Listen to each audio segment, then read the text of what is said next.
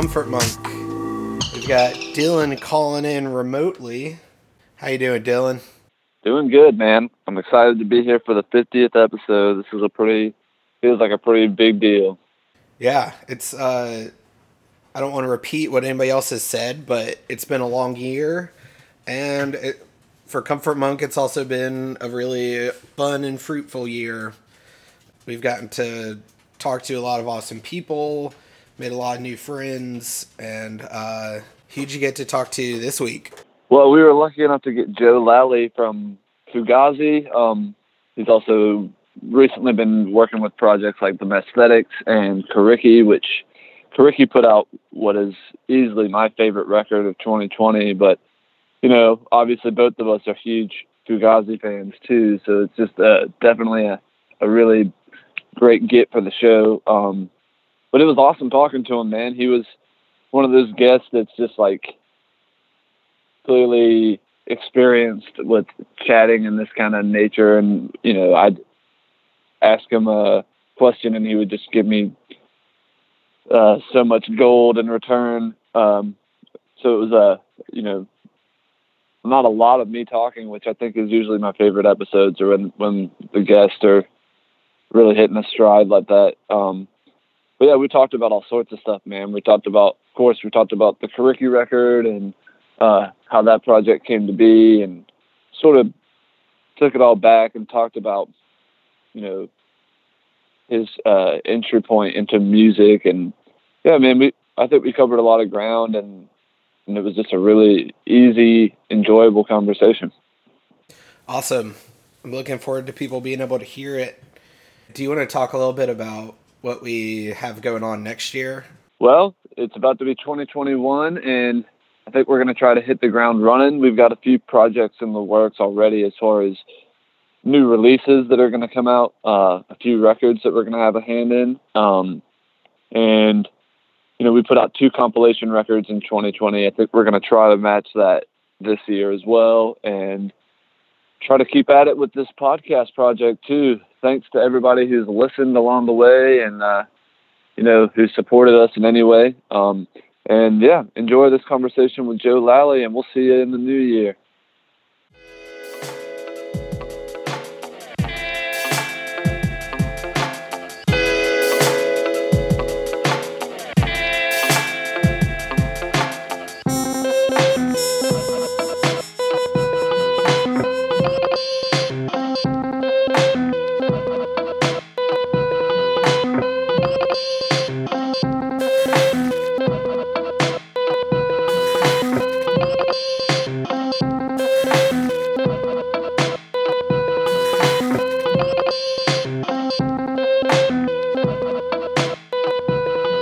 Both myself and Eddie, who runs the show with me, we've been listening to the Coriky record all year, man. It's absolutely my favorite record that came out this year.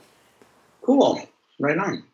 Yeah, man. Are y'all, I know that, obviously right now nobody's really touring, but what, if the dust settles and this vaccine starts to kick in, are you guys hoping to be a road project at any point, or you think you'll stick with kind of just making records for now?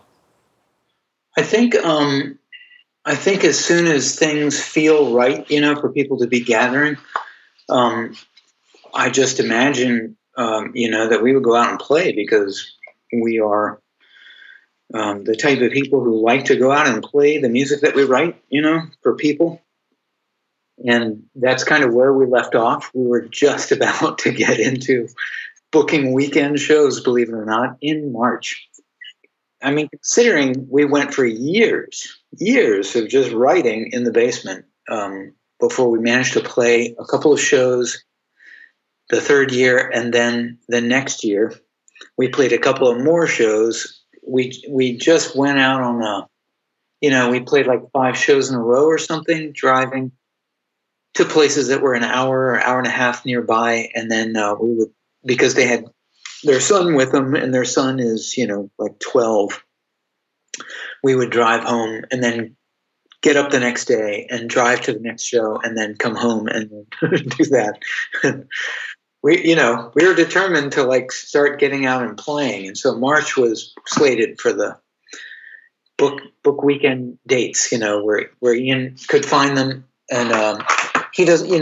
This is not the kind of thing where he's trying to book something to get as many people into a larger venue. He's just booking them closer to the date in smaller places. So it just never happened because of COVID. So yeah, the timing was pretty well. I mean, there's no good timing for that, but yeah, it just happened to hit right around the time you guys were getting the ball rolling with the record. But exactly. well, I mean, I'm looking forward to it whenever the time comes because I think that those songs will definitely translate well live. But yeah, it's speaking of that project, what was the genesis of it? How did it kind of come to be?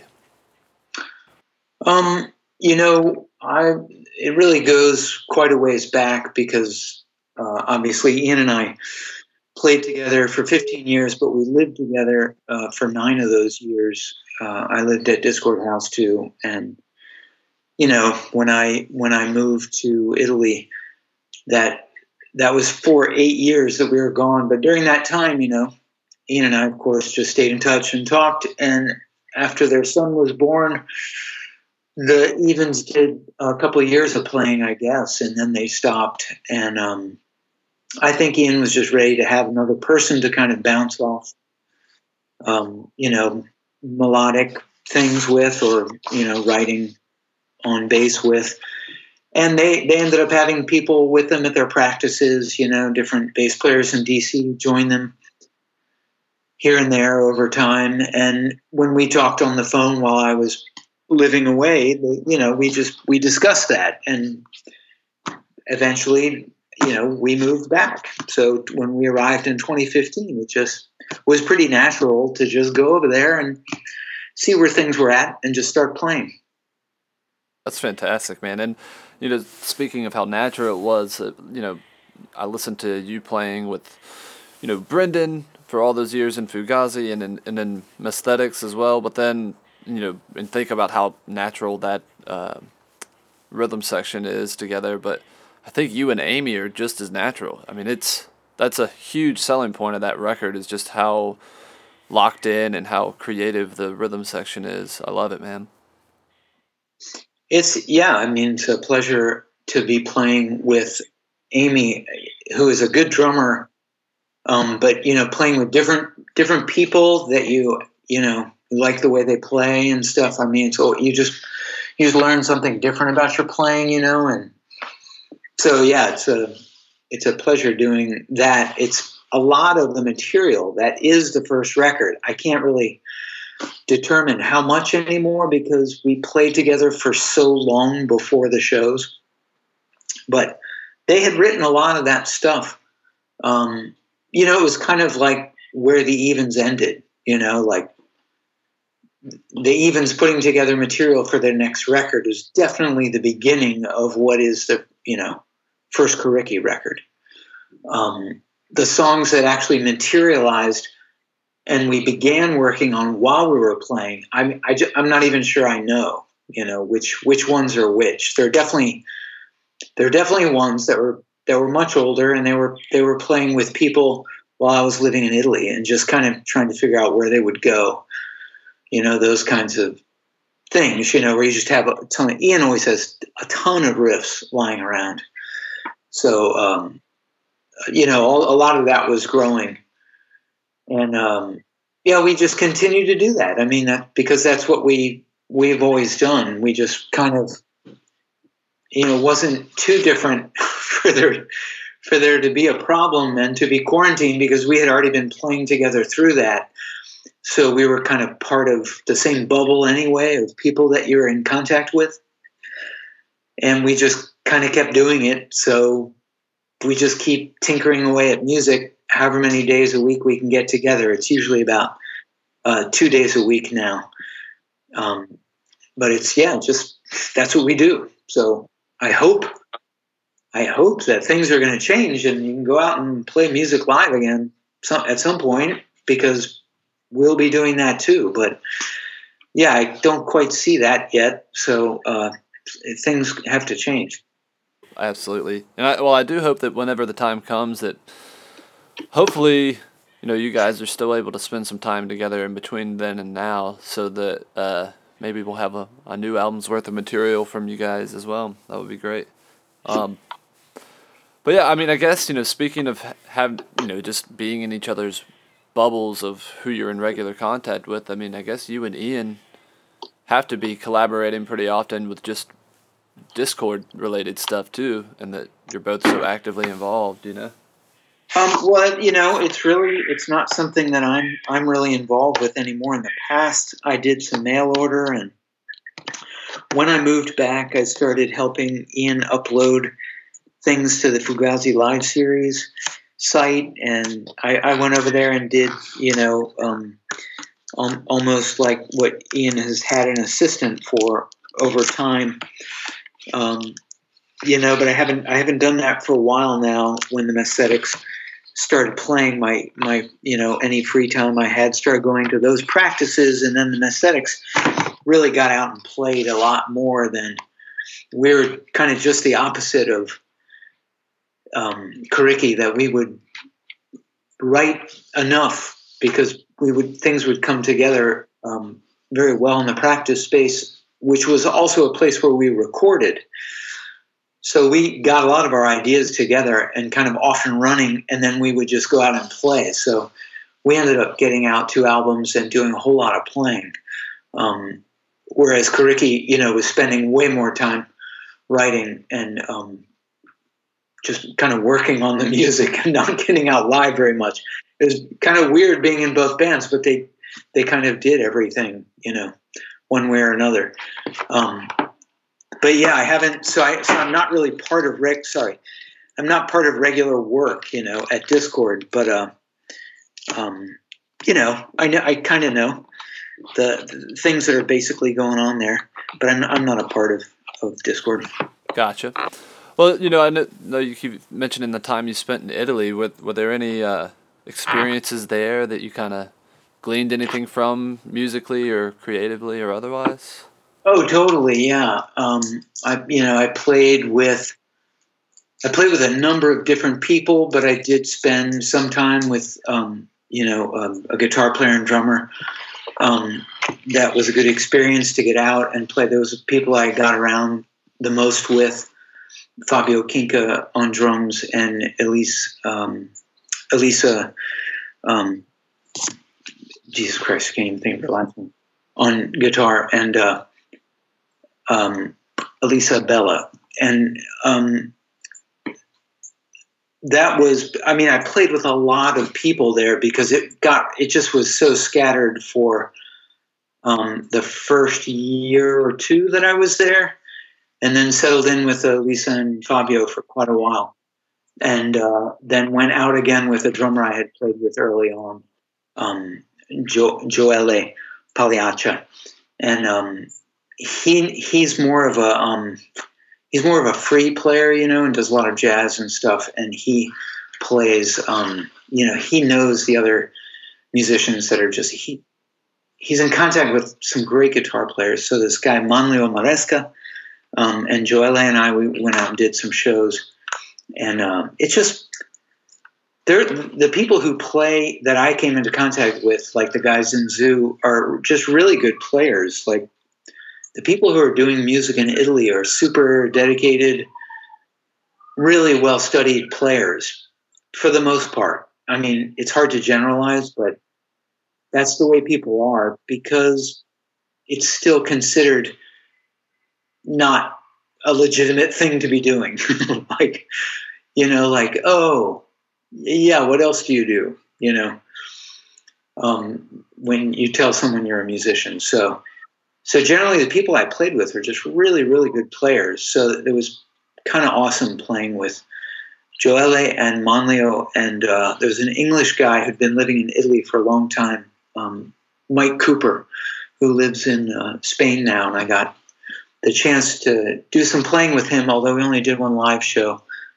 He plays lap steel guitar. And yeah, there's just, it was pretty amazing. I also played bass and sang backups for a guy who plays, and he does his own, singer-songwriter music, but he sings in Napoletano, which is the dialect from Napoli, and his name is Francesco Di Bella, and that was kind of great to just kind of sink into some what is basically kind of goes into sort of folk Italian music to some degree, although of course it's very popular, more contemporary music, but it really had deeper roots in it, and it was interesting to hear and learn some of that dialect. That sounds amazing. Were you able to record much of this music when you were over there? It was a very different experience all around. I managed to play like bass on a song on a record of his, Francesco's, but it was totally in path. I would just kind of hang out with him or do something. We would set up something because he lived in Napoli or nearby. When he was in Rome, I would try to kind of hang out a little bit, try and get something going live with him if there was something we could collaborate on. And but for the most part, we didn't get to see tons of things through. It would have been nice to try to write things together. But he has young kids, and my daughter was like between the ages of 6 and 12 or something. So it just was really not the easiest thing to do living in different cities. But I recorded the third record there, my third solo record, Why Should I Get Used to It? That was done in a studio in Rome. Okay. I didn't realize that one was recorded over there. Yeah, hopefully, like you were saying, if it gets to be a safe time to travel again, maybe you can get over there and get a little bit more of these collaborations on tape. Because, that's something I would definitely love to be able to hear. I'm sure I could probably do a little digging and maybe find some live footage as well. But, the more of those experiences on tape, the better, I'd say. Yeah, it would be nice to have seen a couple of ideas through with a number of people that I met and played with. And, it's hard to, those things they were never that easy for me to do, like go spend time. Italy's the kind of place like you could probably find somebody's house in the country and then go record there, like set up what you need to, with a computer and microphones and stuff and make something happen and just hang out there and record. But I just didn't have that kind of time, to spend a week or so getting those basic things down. And now it just becomes super extravagant an idea, I wanted to do as much in Brazil. I visited Brazil very early on when my first record just came out. Somebody there from a record label asked me to go there and play with a couple of people on that label, and so I had a backing, drummer and guitar player, and did a tour there with that stuff. And I went back a couple of times actually after that, once with an Italian guitar player and once with Elisa and Fabio. And they're just always super supportive and accommodating for stuff, but I just couldn't get that extra amount of time away from home to record there. But that's something I would love to do in Brazil too, because the music is just kind of in the air there. It's an amazing place to be, and I've always felt that from visiting there. Yeah, that would be amazing as well, man. I hope that does happen. But you touched on Mesthetics a little bit earlier, and I was kind of curious how the two of you got linked up with Anthony to get that project going.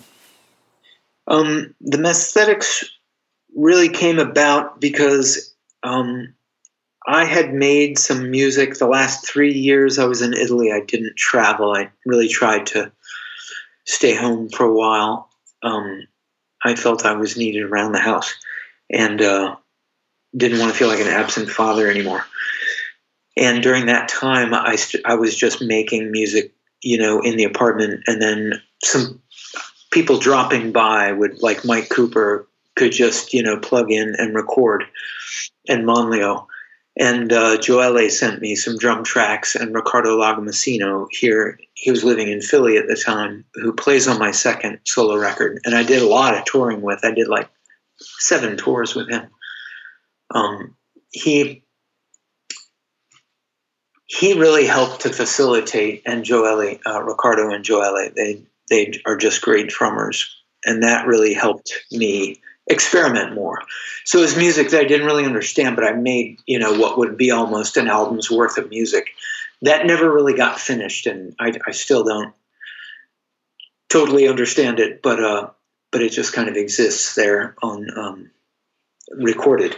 But I played that stuff for Brendan when I got back, and it made him think of Anthony, because Brendan had seen Anthony play in a number of different situations where he was playing like surf music in a band with his brother and Kenny, and then experimental music. Like you could find Anthony playing jazz. I mean, just so much different shit that he gets involved with. And then he's in a project, Janelle and Anthony, with his wife Janelle, and they put out tons of records and played all around for 10 years or something.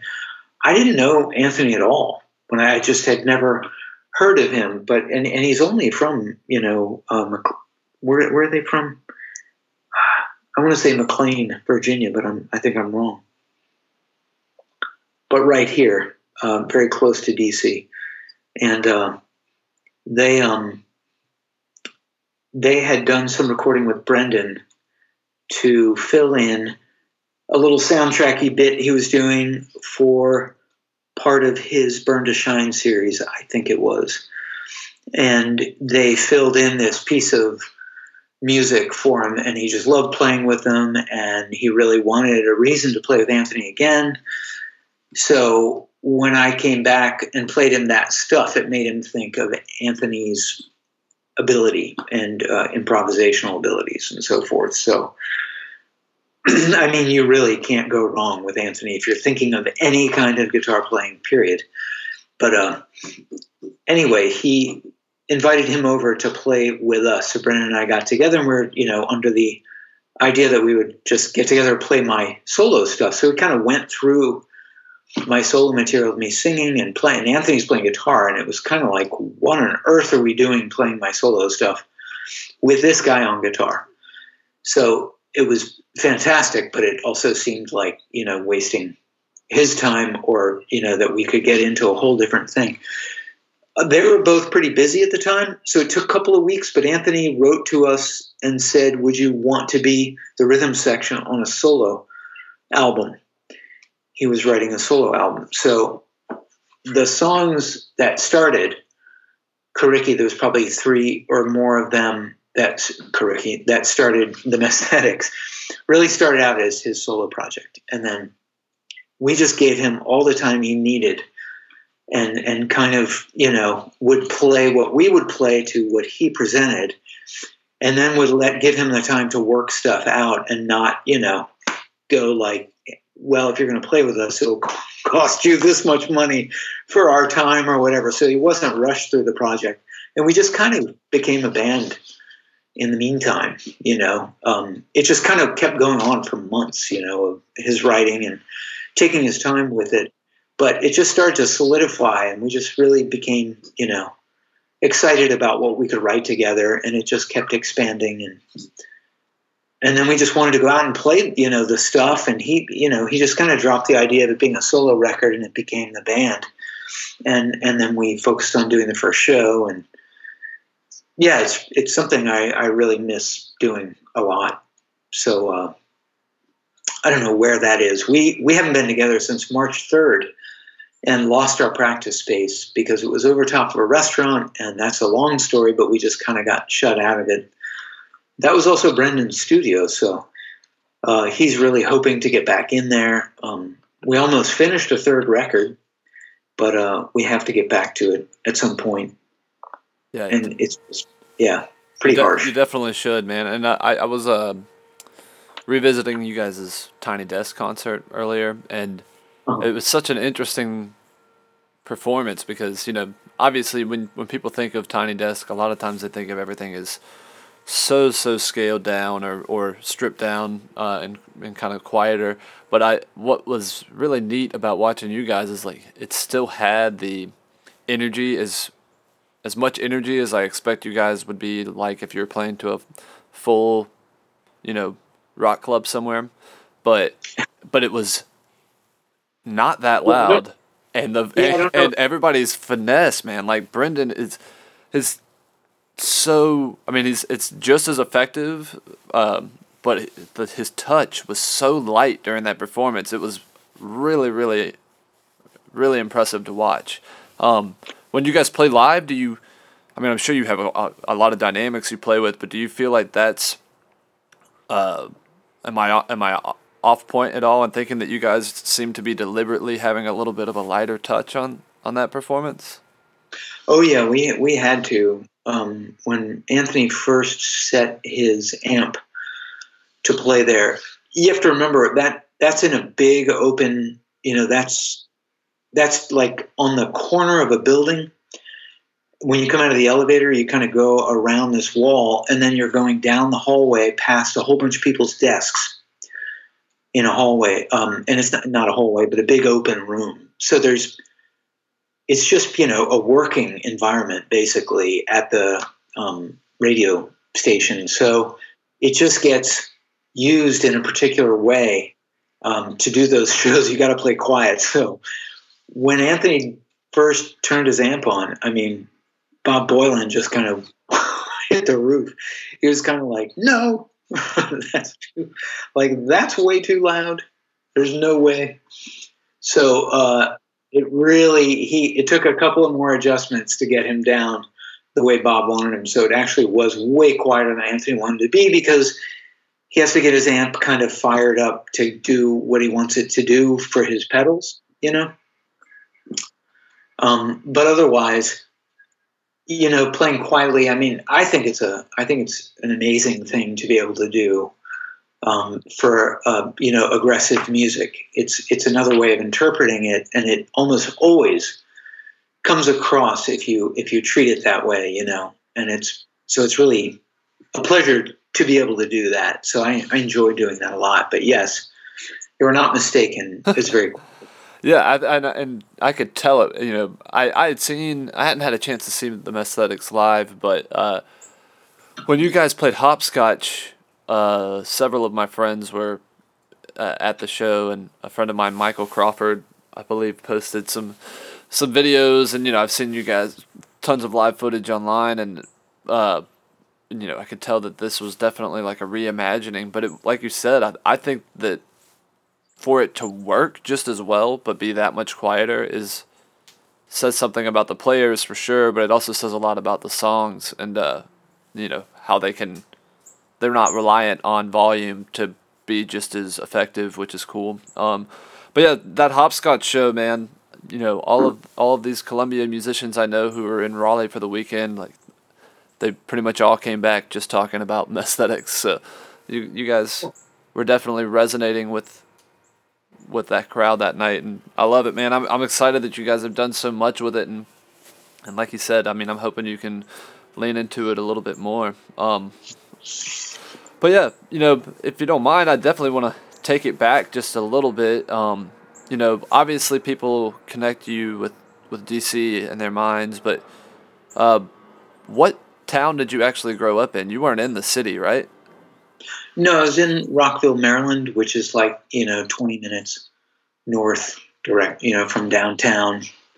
It would take, about that long to get up to Rockville. It's not that far away, but as far as living there in the late 70s, early 80s, when the punk scene was happening, it was like I was a million miles away. I mean, to find out about things, in a neighborhood where, nobody my age and that I hung. Some older guys I found out later, like when I was walking down the street to my friend's house with the Sex Pistols record, this guy who was like an older, about 4 years older than me, commented like, "Oh, punk rock has made it to Randolph Hills," that kind of thing, was pretty. I was pretty shocked that guy said anything, and at that time, so it was really hard to discover what would have been going on in the city at that time with the people that I know now, the people around Discord and all the other little labels that popped up at that time.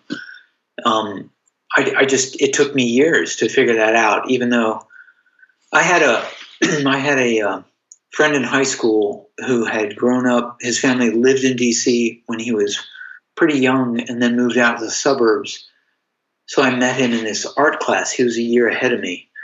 So he was already driving and would basically take me into the city to see shows, from kind of the get-go. From like 79, I saw the B-52s and then Devo and the Clash and the Cramps in like 79, 80. And, that was all like kind of some of the bigger bands. And then we would just go see things that were whatever kind of was going on. The 930 Club and some local bands. But what was I going to say? We went to what became known, is very well known now, Madam's Organ, where the Bad Brains would play. We went to see a show there probably in 79 or 80, and it just didn't happen that night. They were supposed to play but didn't. So it was like not seeing them play, I missed the point of like hardcore even existing. Like I completely missed the boat, and it took quite a while to even hear about, the next thing that kind of brought that back into focus. So I was seeing these people at shows, but I was completely unaware of people my age at the shows who were in bands and actually on records that were being put out by some of the people at the shows. I mean, that was kind of the mind-blowing thing, and I don't know when I figured that out, probably in 1981, something like that. Right. And was it sometime around then that you kind of started leaning into making music yourself, you feel like? That wasn't until it was more like 83 that I picked up a bass.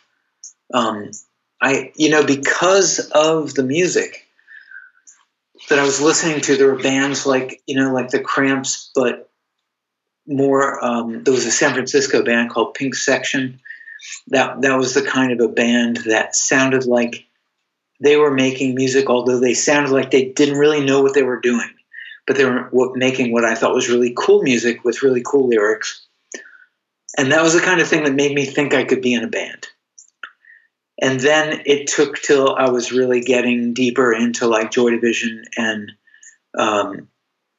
Public Image, really, that I started to equate something about the way I saw bass and its function in music. And that related back to the music that I had got into first when I was like 9 or 10. The first music I ever really got deeply into was a lot of soul and R&B and funk, like Otis Redding and James Brown and the Ohio Players, Funkadelic, Sly and Family Stone, stuff like that. I really was very deep into that music before I even got into classic rock, which didn't happen until I was in junior high school. So I kind of put together, in my mind, there was a thread that ran, from look, now I can see that the people that influenced Peter Hook and Jah Wobble were definitely, it was definitely connected. It definitely had its roots in R&B, whether it was through, rock steady music or the Jamaican music that they were turned on to in England, or other things they were listening to. But it did have its, there was a connection. And even though it wouldn't have like made sense to try to, put it into words, it was something I could see related to, the repetition of funk, which isn't quite that repetitious.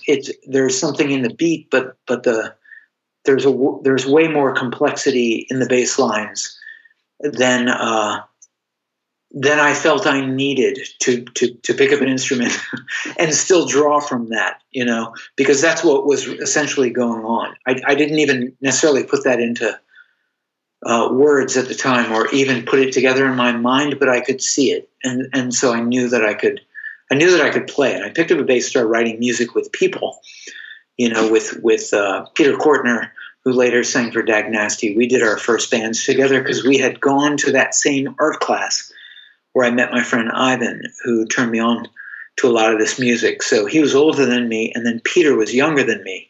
So the same thing was going on with me and Peter, that I was telling him about different bands that he was getting into. And then when we both were out of high school, we had gone to a Minor Threat show and then talked to each other afterwards. And he was going away. He was in New York going to school, but was visiting DC at the time. And when he came back, we just started working on music and did a couple of bands together.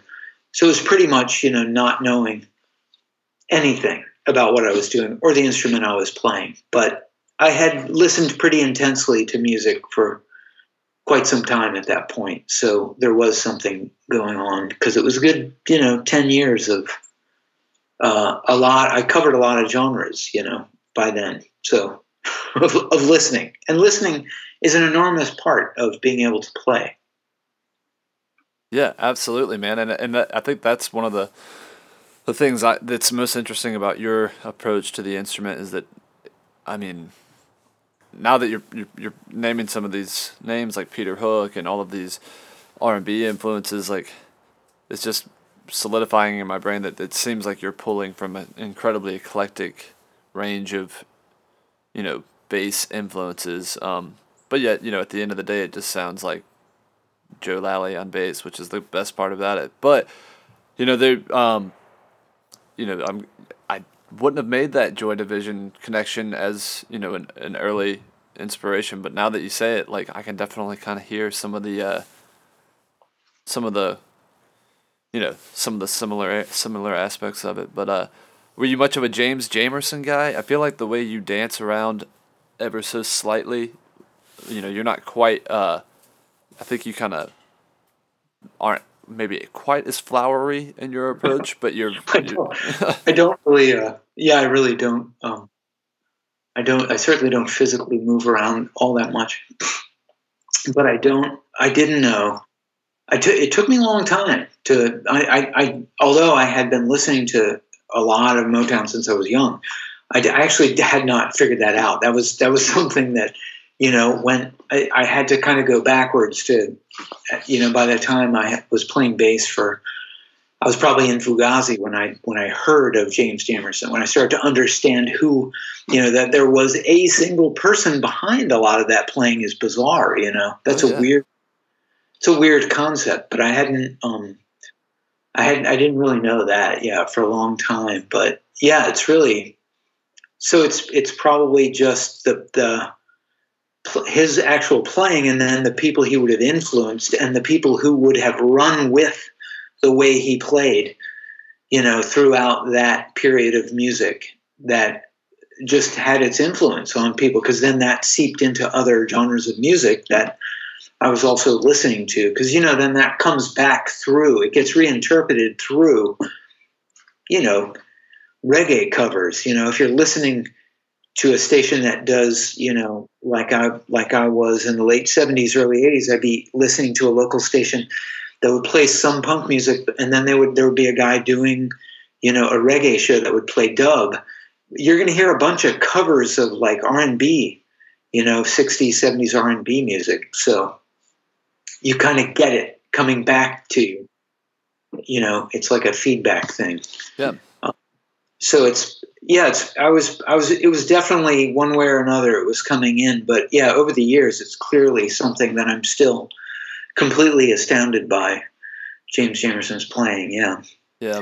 So many people, the guys who played in the band that is known as the Ohio Players, in the period that I knew them, it turned out that they were already, for these very classic, like 4 records of Skin Tight, Fire, Honey, and, whatever those records, they are amazing sounding records.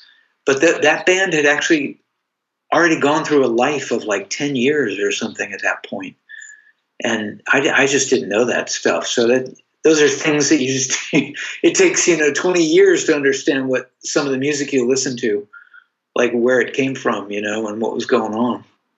Yeah, and I mean, and I think that's one of the things that stands out about pretty much all of the rhythm sections you've been a part of is that no matter what's going on, there's always a constant pocket there that you guys really. There's a great juxtaposition because it might be like this huge chaotic moment, but then it'll all strip down, and then a lot of times it strips to just the drums and bass, but in a way that just reminds you of like that rhythm section is just constantly fucking killing it. It's great, man. I love that aspect about. I feel like that's a very consistent thing throughout all of the bands that I've heard you play in. Is that the bands they compose the songs in a way that give the rhythm section moments to shine outside of just holding it down, like kind of pushes it to the forefront, makes them the lead at several moments too. But yeah, that's one of the things that I've appreciated the most over the years listening to you. But you mentioned those early bands that you started.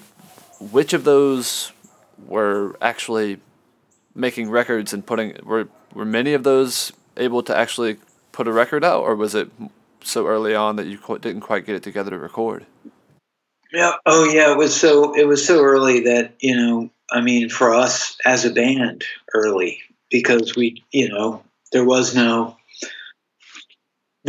interested in putting out a record of ours. The bands Peter and I did was a band called Lunchbox and a band called Pitbull, and those bands both played 2 shows.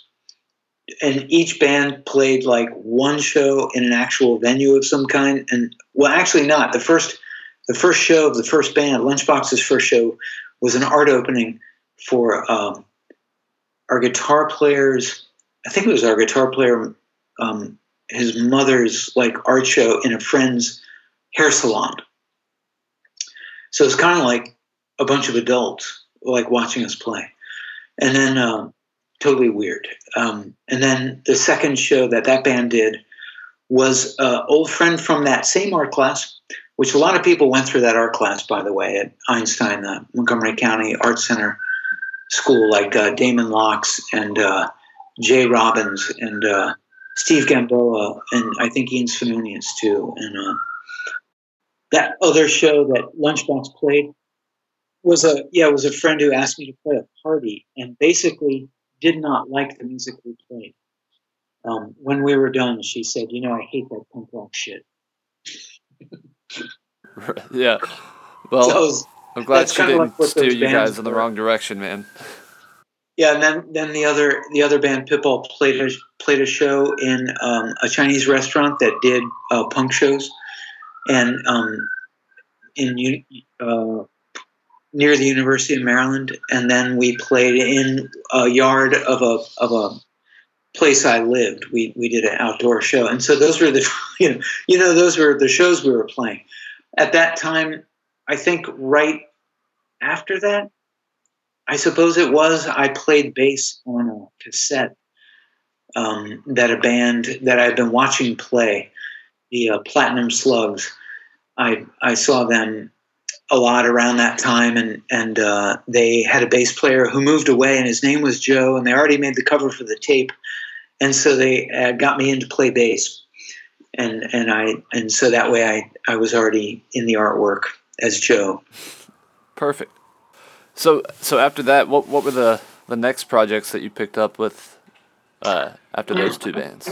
They were really just kind of mostly misses where I tried to play with people that never amounted to anything. I did that quite a bit after I tried. I lived in a group house with Bubba Dupree. He and I got some people together to get a group house together, and I really tried doing music with him, but I just couldn't. I had injured my hand at work and didn't play bass for a while, and I got a drum set. I was trying to play drums, and then I was working nights, and I was just completely like useless, and nothing was working.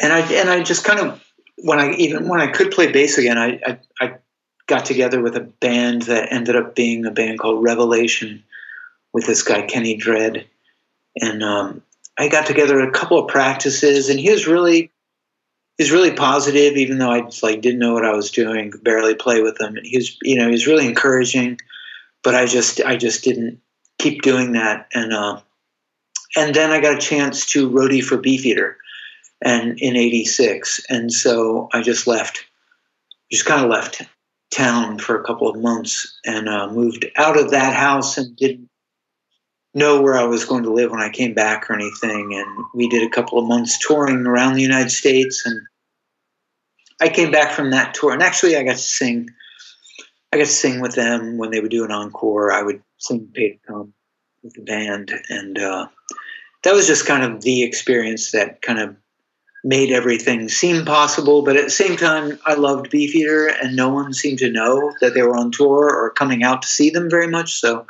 I was like, oh, I will never be in a band because nobody likes this great band. And, I met Ian to leave for that tour.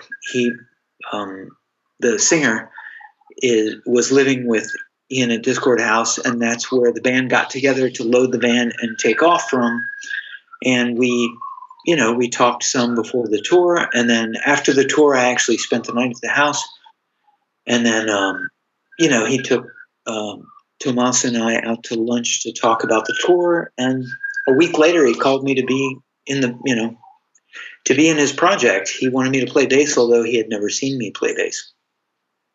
And it's just kind of hard to explain how any of that would have happened, but it did. And I didn't really have much invested in it. I just was like, this guy, I knew Ian, was in Minor Threat and Embrace and had a record label and was serious about what he did. And I liked the music he did, but I never really imagined trying to make music with him. So I just kind of watched what was going on, and listening to what he was doing. And it just turned out that we had like some kind of musical rapport, and he seemed to understand where I was coming from.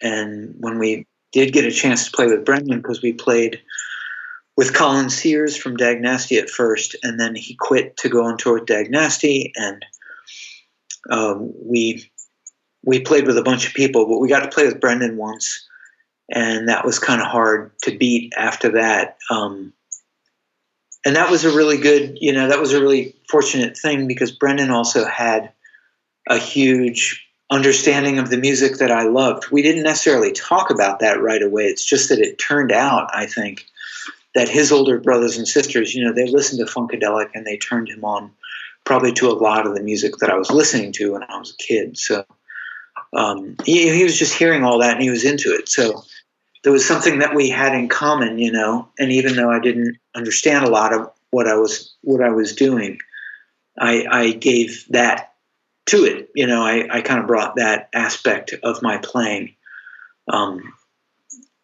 It kind of came from there. So, yeah, it was pretty darn fortunate to be with Brendan, because that's a darn good way to really learn to play your instrument, is to play with a great drummer. Yeah, and man, you guys blossomed together in that project over the years. It's just, there's a million moments that stick out as, musical moments that make me either want to get behind a drum kit or pick up a bass guitar because of the sounds you guys made together. But when I hear, I recently listened to that first demo, the Fugazi first demo, and it sounds so fully realized already at that point. Like, how long would you say you guys have been playing before you started recording? Because it feels like very, like, this is what I know Fugazi to sound like. It doesn't feel like there was a stepping stone. It sounds very fully conceived at that point. Yeah, we, a lot of, probably a number of those songs were kind of coming together over the year that Ian and I were looking, well, we weren't just looking. Most of the year we were looking for a drummer. We played with Colin for a number of months, and then we were looking, and then we finally settled in with Brendan to the point where said he would play a show with us. I think he would, even though he was still in Happy Go Licky at the time. So there was just a good amount of time for Ian and I to actually get the way we played together, and probably a lot of what those songs were. I mean, Ian had brought Waiting Room to some of the projects he was in after Minor Threat. I think even Embrace or after Embrace, he was showing it to people he played with, and people just didn't want to play it, And basically, I had already made up my mind that I was not going to be the person in the band who was going to say something like, well, I didn't write that, so I'm not going to play it, which would have, I have to say, would have dropped a lot of Fugazi music, because bass lines came from Brendan, Ian, even Guy sometimes. So that's awesome. I didn't realize that you guys kind of shared the writing process that deeply, writing whatever instrument. Yeah, sometimes we would play things until we realized, like, maybe that guitar line is supposed to be the bass line. And then the whole song would shift when I would take on a particular line as the bass line, and then everyone else would find their other thing to play, or the opposite, the bass line would become like this guitar part, and then everything really was about what made the song work, and that was a pretty open-minded, way of working, so that helped. But yeah, we were getting pretty set, because Ian was kind of getting together singing and playing guitar. He had not done that, so he was, I had the time to develop my bass playing while he developed that. So he would play me things he had written, sometimes finished, like Waiting Room, and then sometimes not, like Bad Mouth or something, and I would play a response to it. He would play me that opening guitar riff, and then I would play the bass line you hear after that.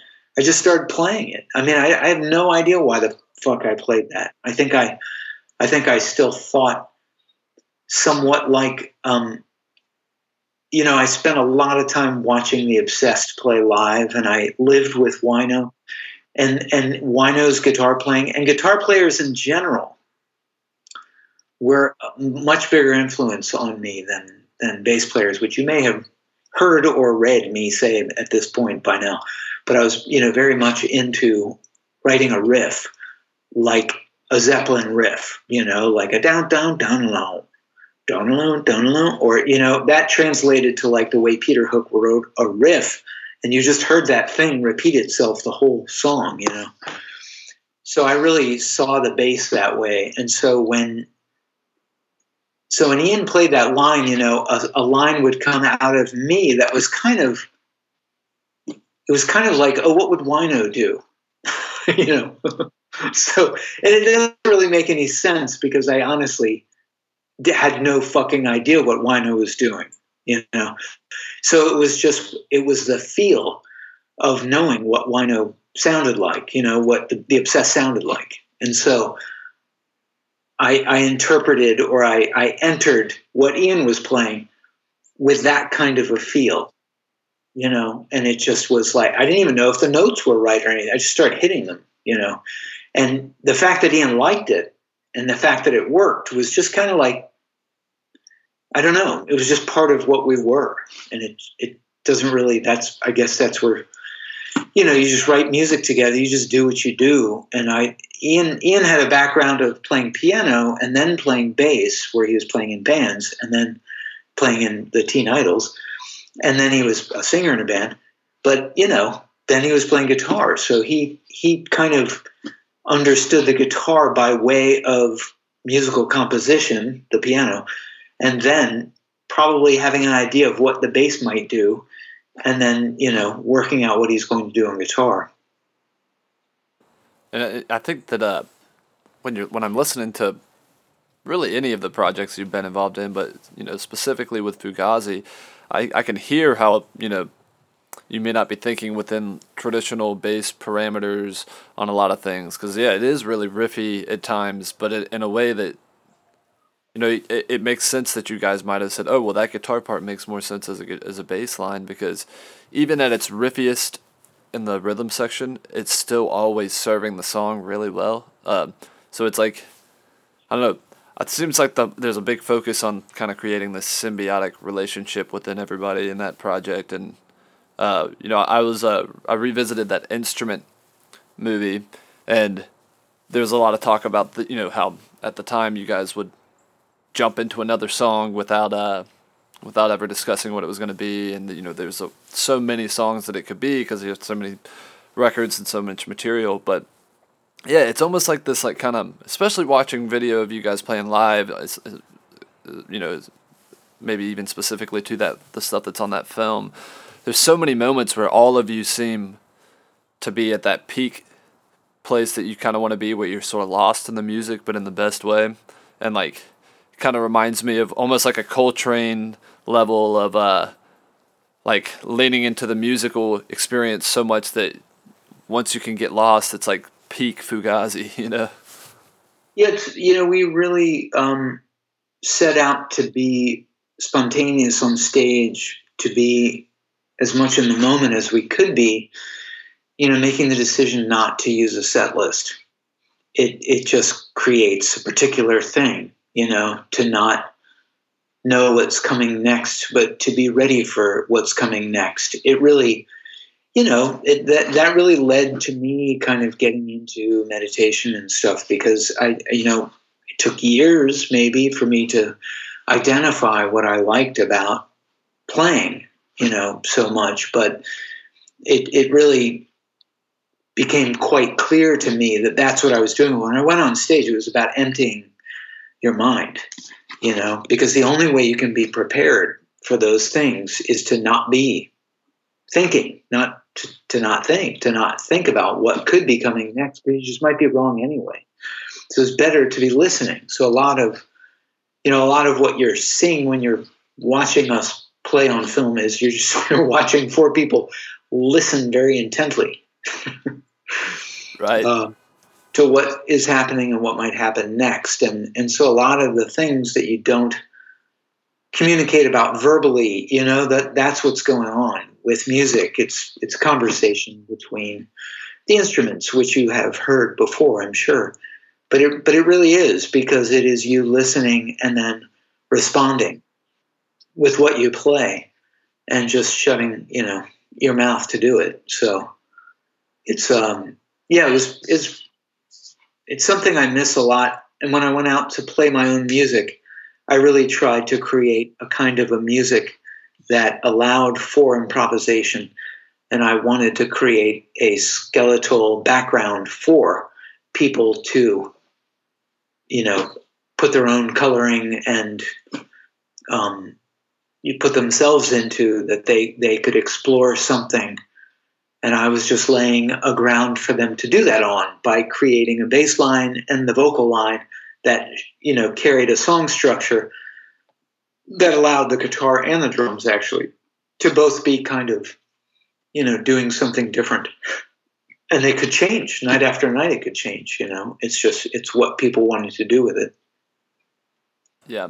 And I think that's what made going to a Fugazi show particularly exciting, as you really just didn't know what that set was going to be like. And of course, like, I think the setting is half of the excitement too, because you guys are quite often playing in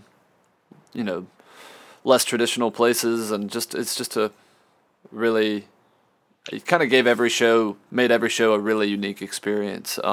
Which is why there's such a huge, I'm sure that's a big part of why there's such a huge documented history of live recordings and everything, because it's almost, I don't want to put you guys in the like same category as like the Dead or something, but there is like something, because of how nuanced and the differences from set to set, where I think people really do care to hear, oh well, it's this night and this year was particularly exciting, but I'm glad there is so much of that that's been documented, because it's really cool to listen back to.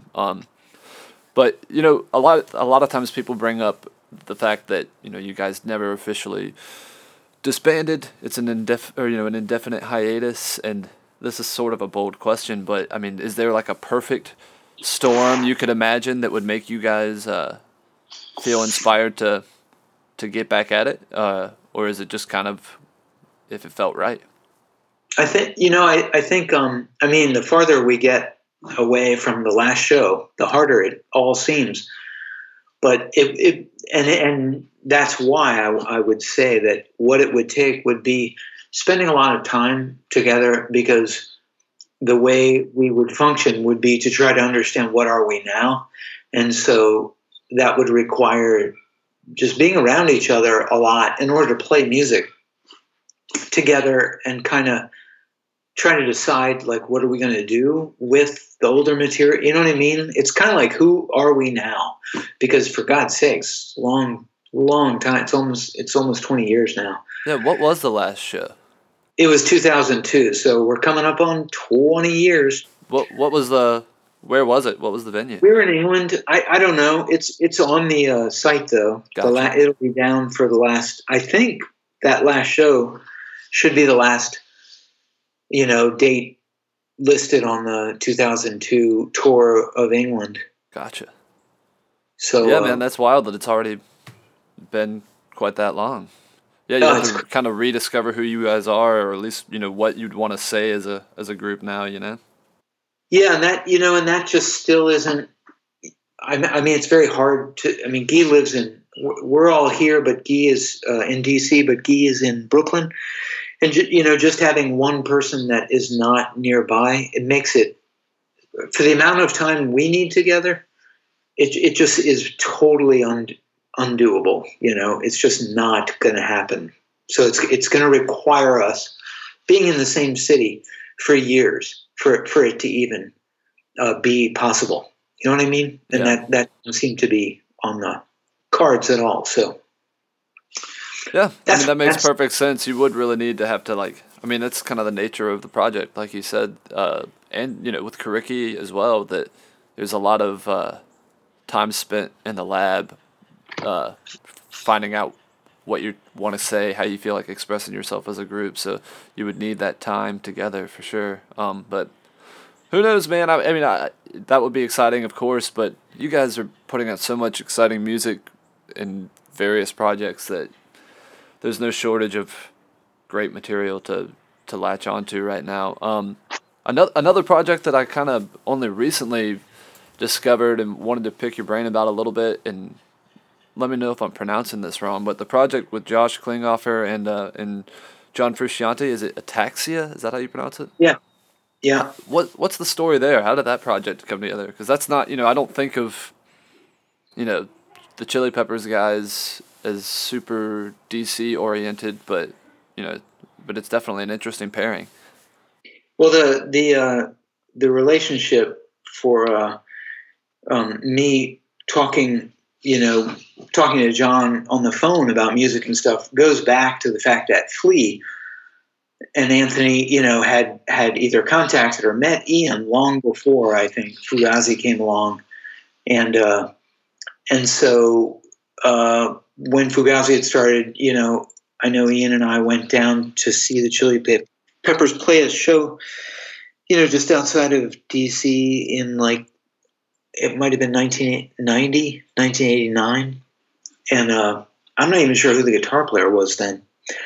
But might have even been old Navarro at that point. I'm not sure who no, it was. No, that was later. It must have, Hillel might have just died. I don't know, but it was pretty darn early on. Yeah, and, that's an interesting era to be thinking about with that band. Yeah, I don't think at that point, I don't think John had been the guitar player yet. And then he came right after that or something. I don't know. Anyway, the point is that Ian kind of knew, Ian and Flea had, a friendship before even Fugazi was there. And then we went to see their band. They would show up at our shows. When John got back in the band is when we first saw John in the band. I didn't see him when he was first in the band. I don't think any of us saw those shows. And then when he came back to the band, he had showed up at like 5 of our shows in Southern California and San Francisco and like Las Vegas. I mean, he literally just went to 5 shows in the area. And anyway, my family, when my daughter was a couple of years old, we moved out to LA for just over a year. And it was during that period of living there that I would talk to John on the phone about music mostly. And then him and Josh were making bunch of music together, doing his solo records. But then they embarked on this thing where they were releasing an album a month for this band for this label record collection. And so those were different. Each thing was like a different project. And they decided they would ask me to play bass for a live show that did like 9 of the songs off some of their solo material. So I tried to learn that material, but I've told this story before, but basically I couldn't figure out the songs because I'm not that good at that. And then they also needed to have a keyboard player, but it was just the 3 of us. So when we got to got together to play those 9 songs that, I wasn't actually playing them very well. And then John was kind of like, we should just write music together. And I was like, that would be cool, because then I could do something a little better than this. And basically this was for a show. This was all for a show that was happening about 12 days away from that very first day. So that first day where I didn't play their music, John said we should play music we write. We wrote Dust. I mean, I just started playing a bass line, and John started recording that I didn't know he had. As soon as it hit like 10 minutes of us jamming that, John turned it off and was like, okay, that's cool.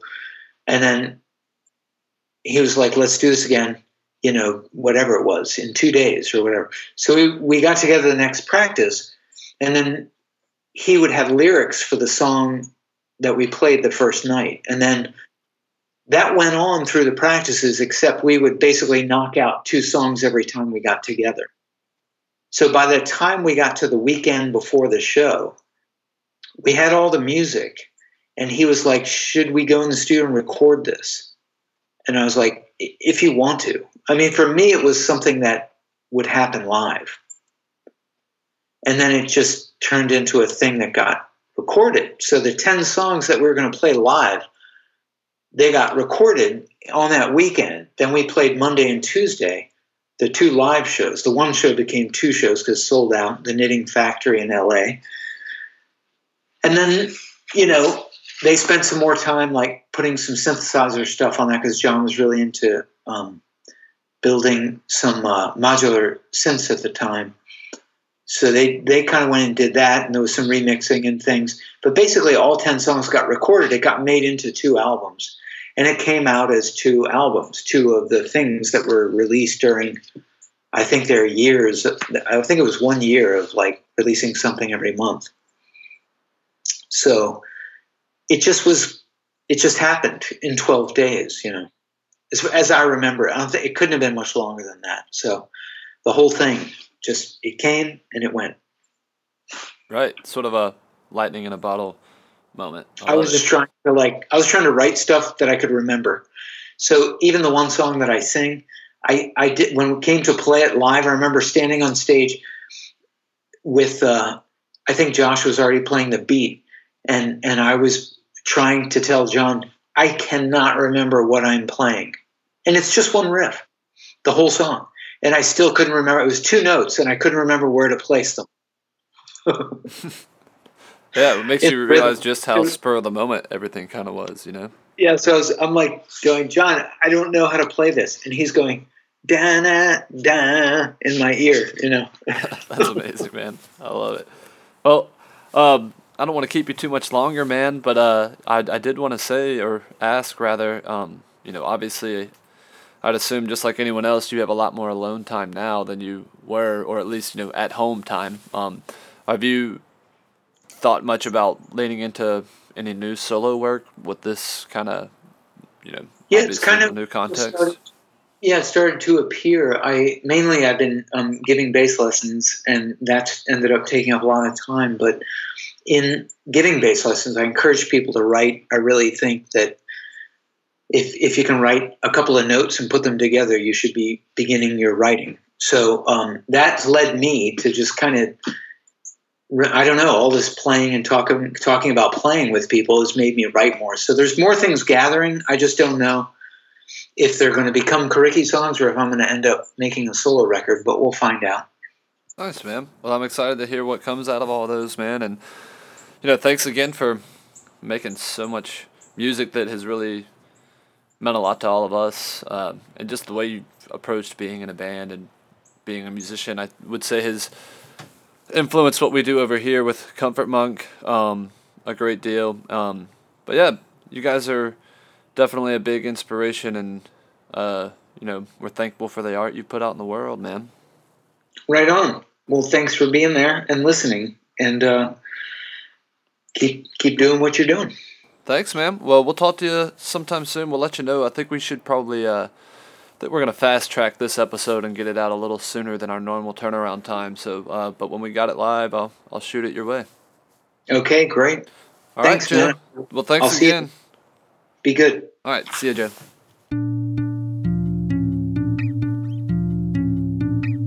This has been a Comfort Monk production.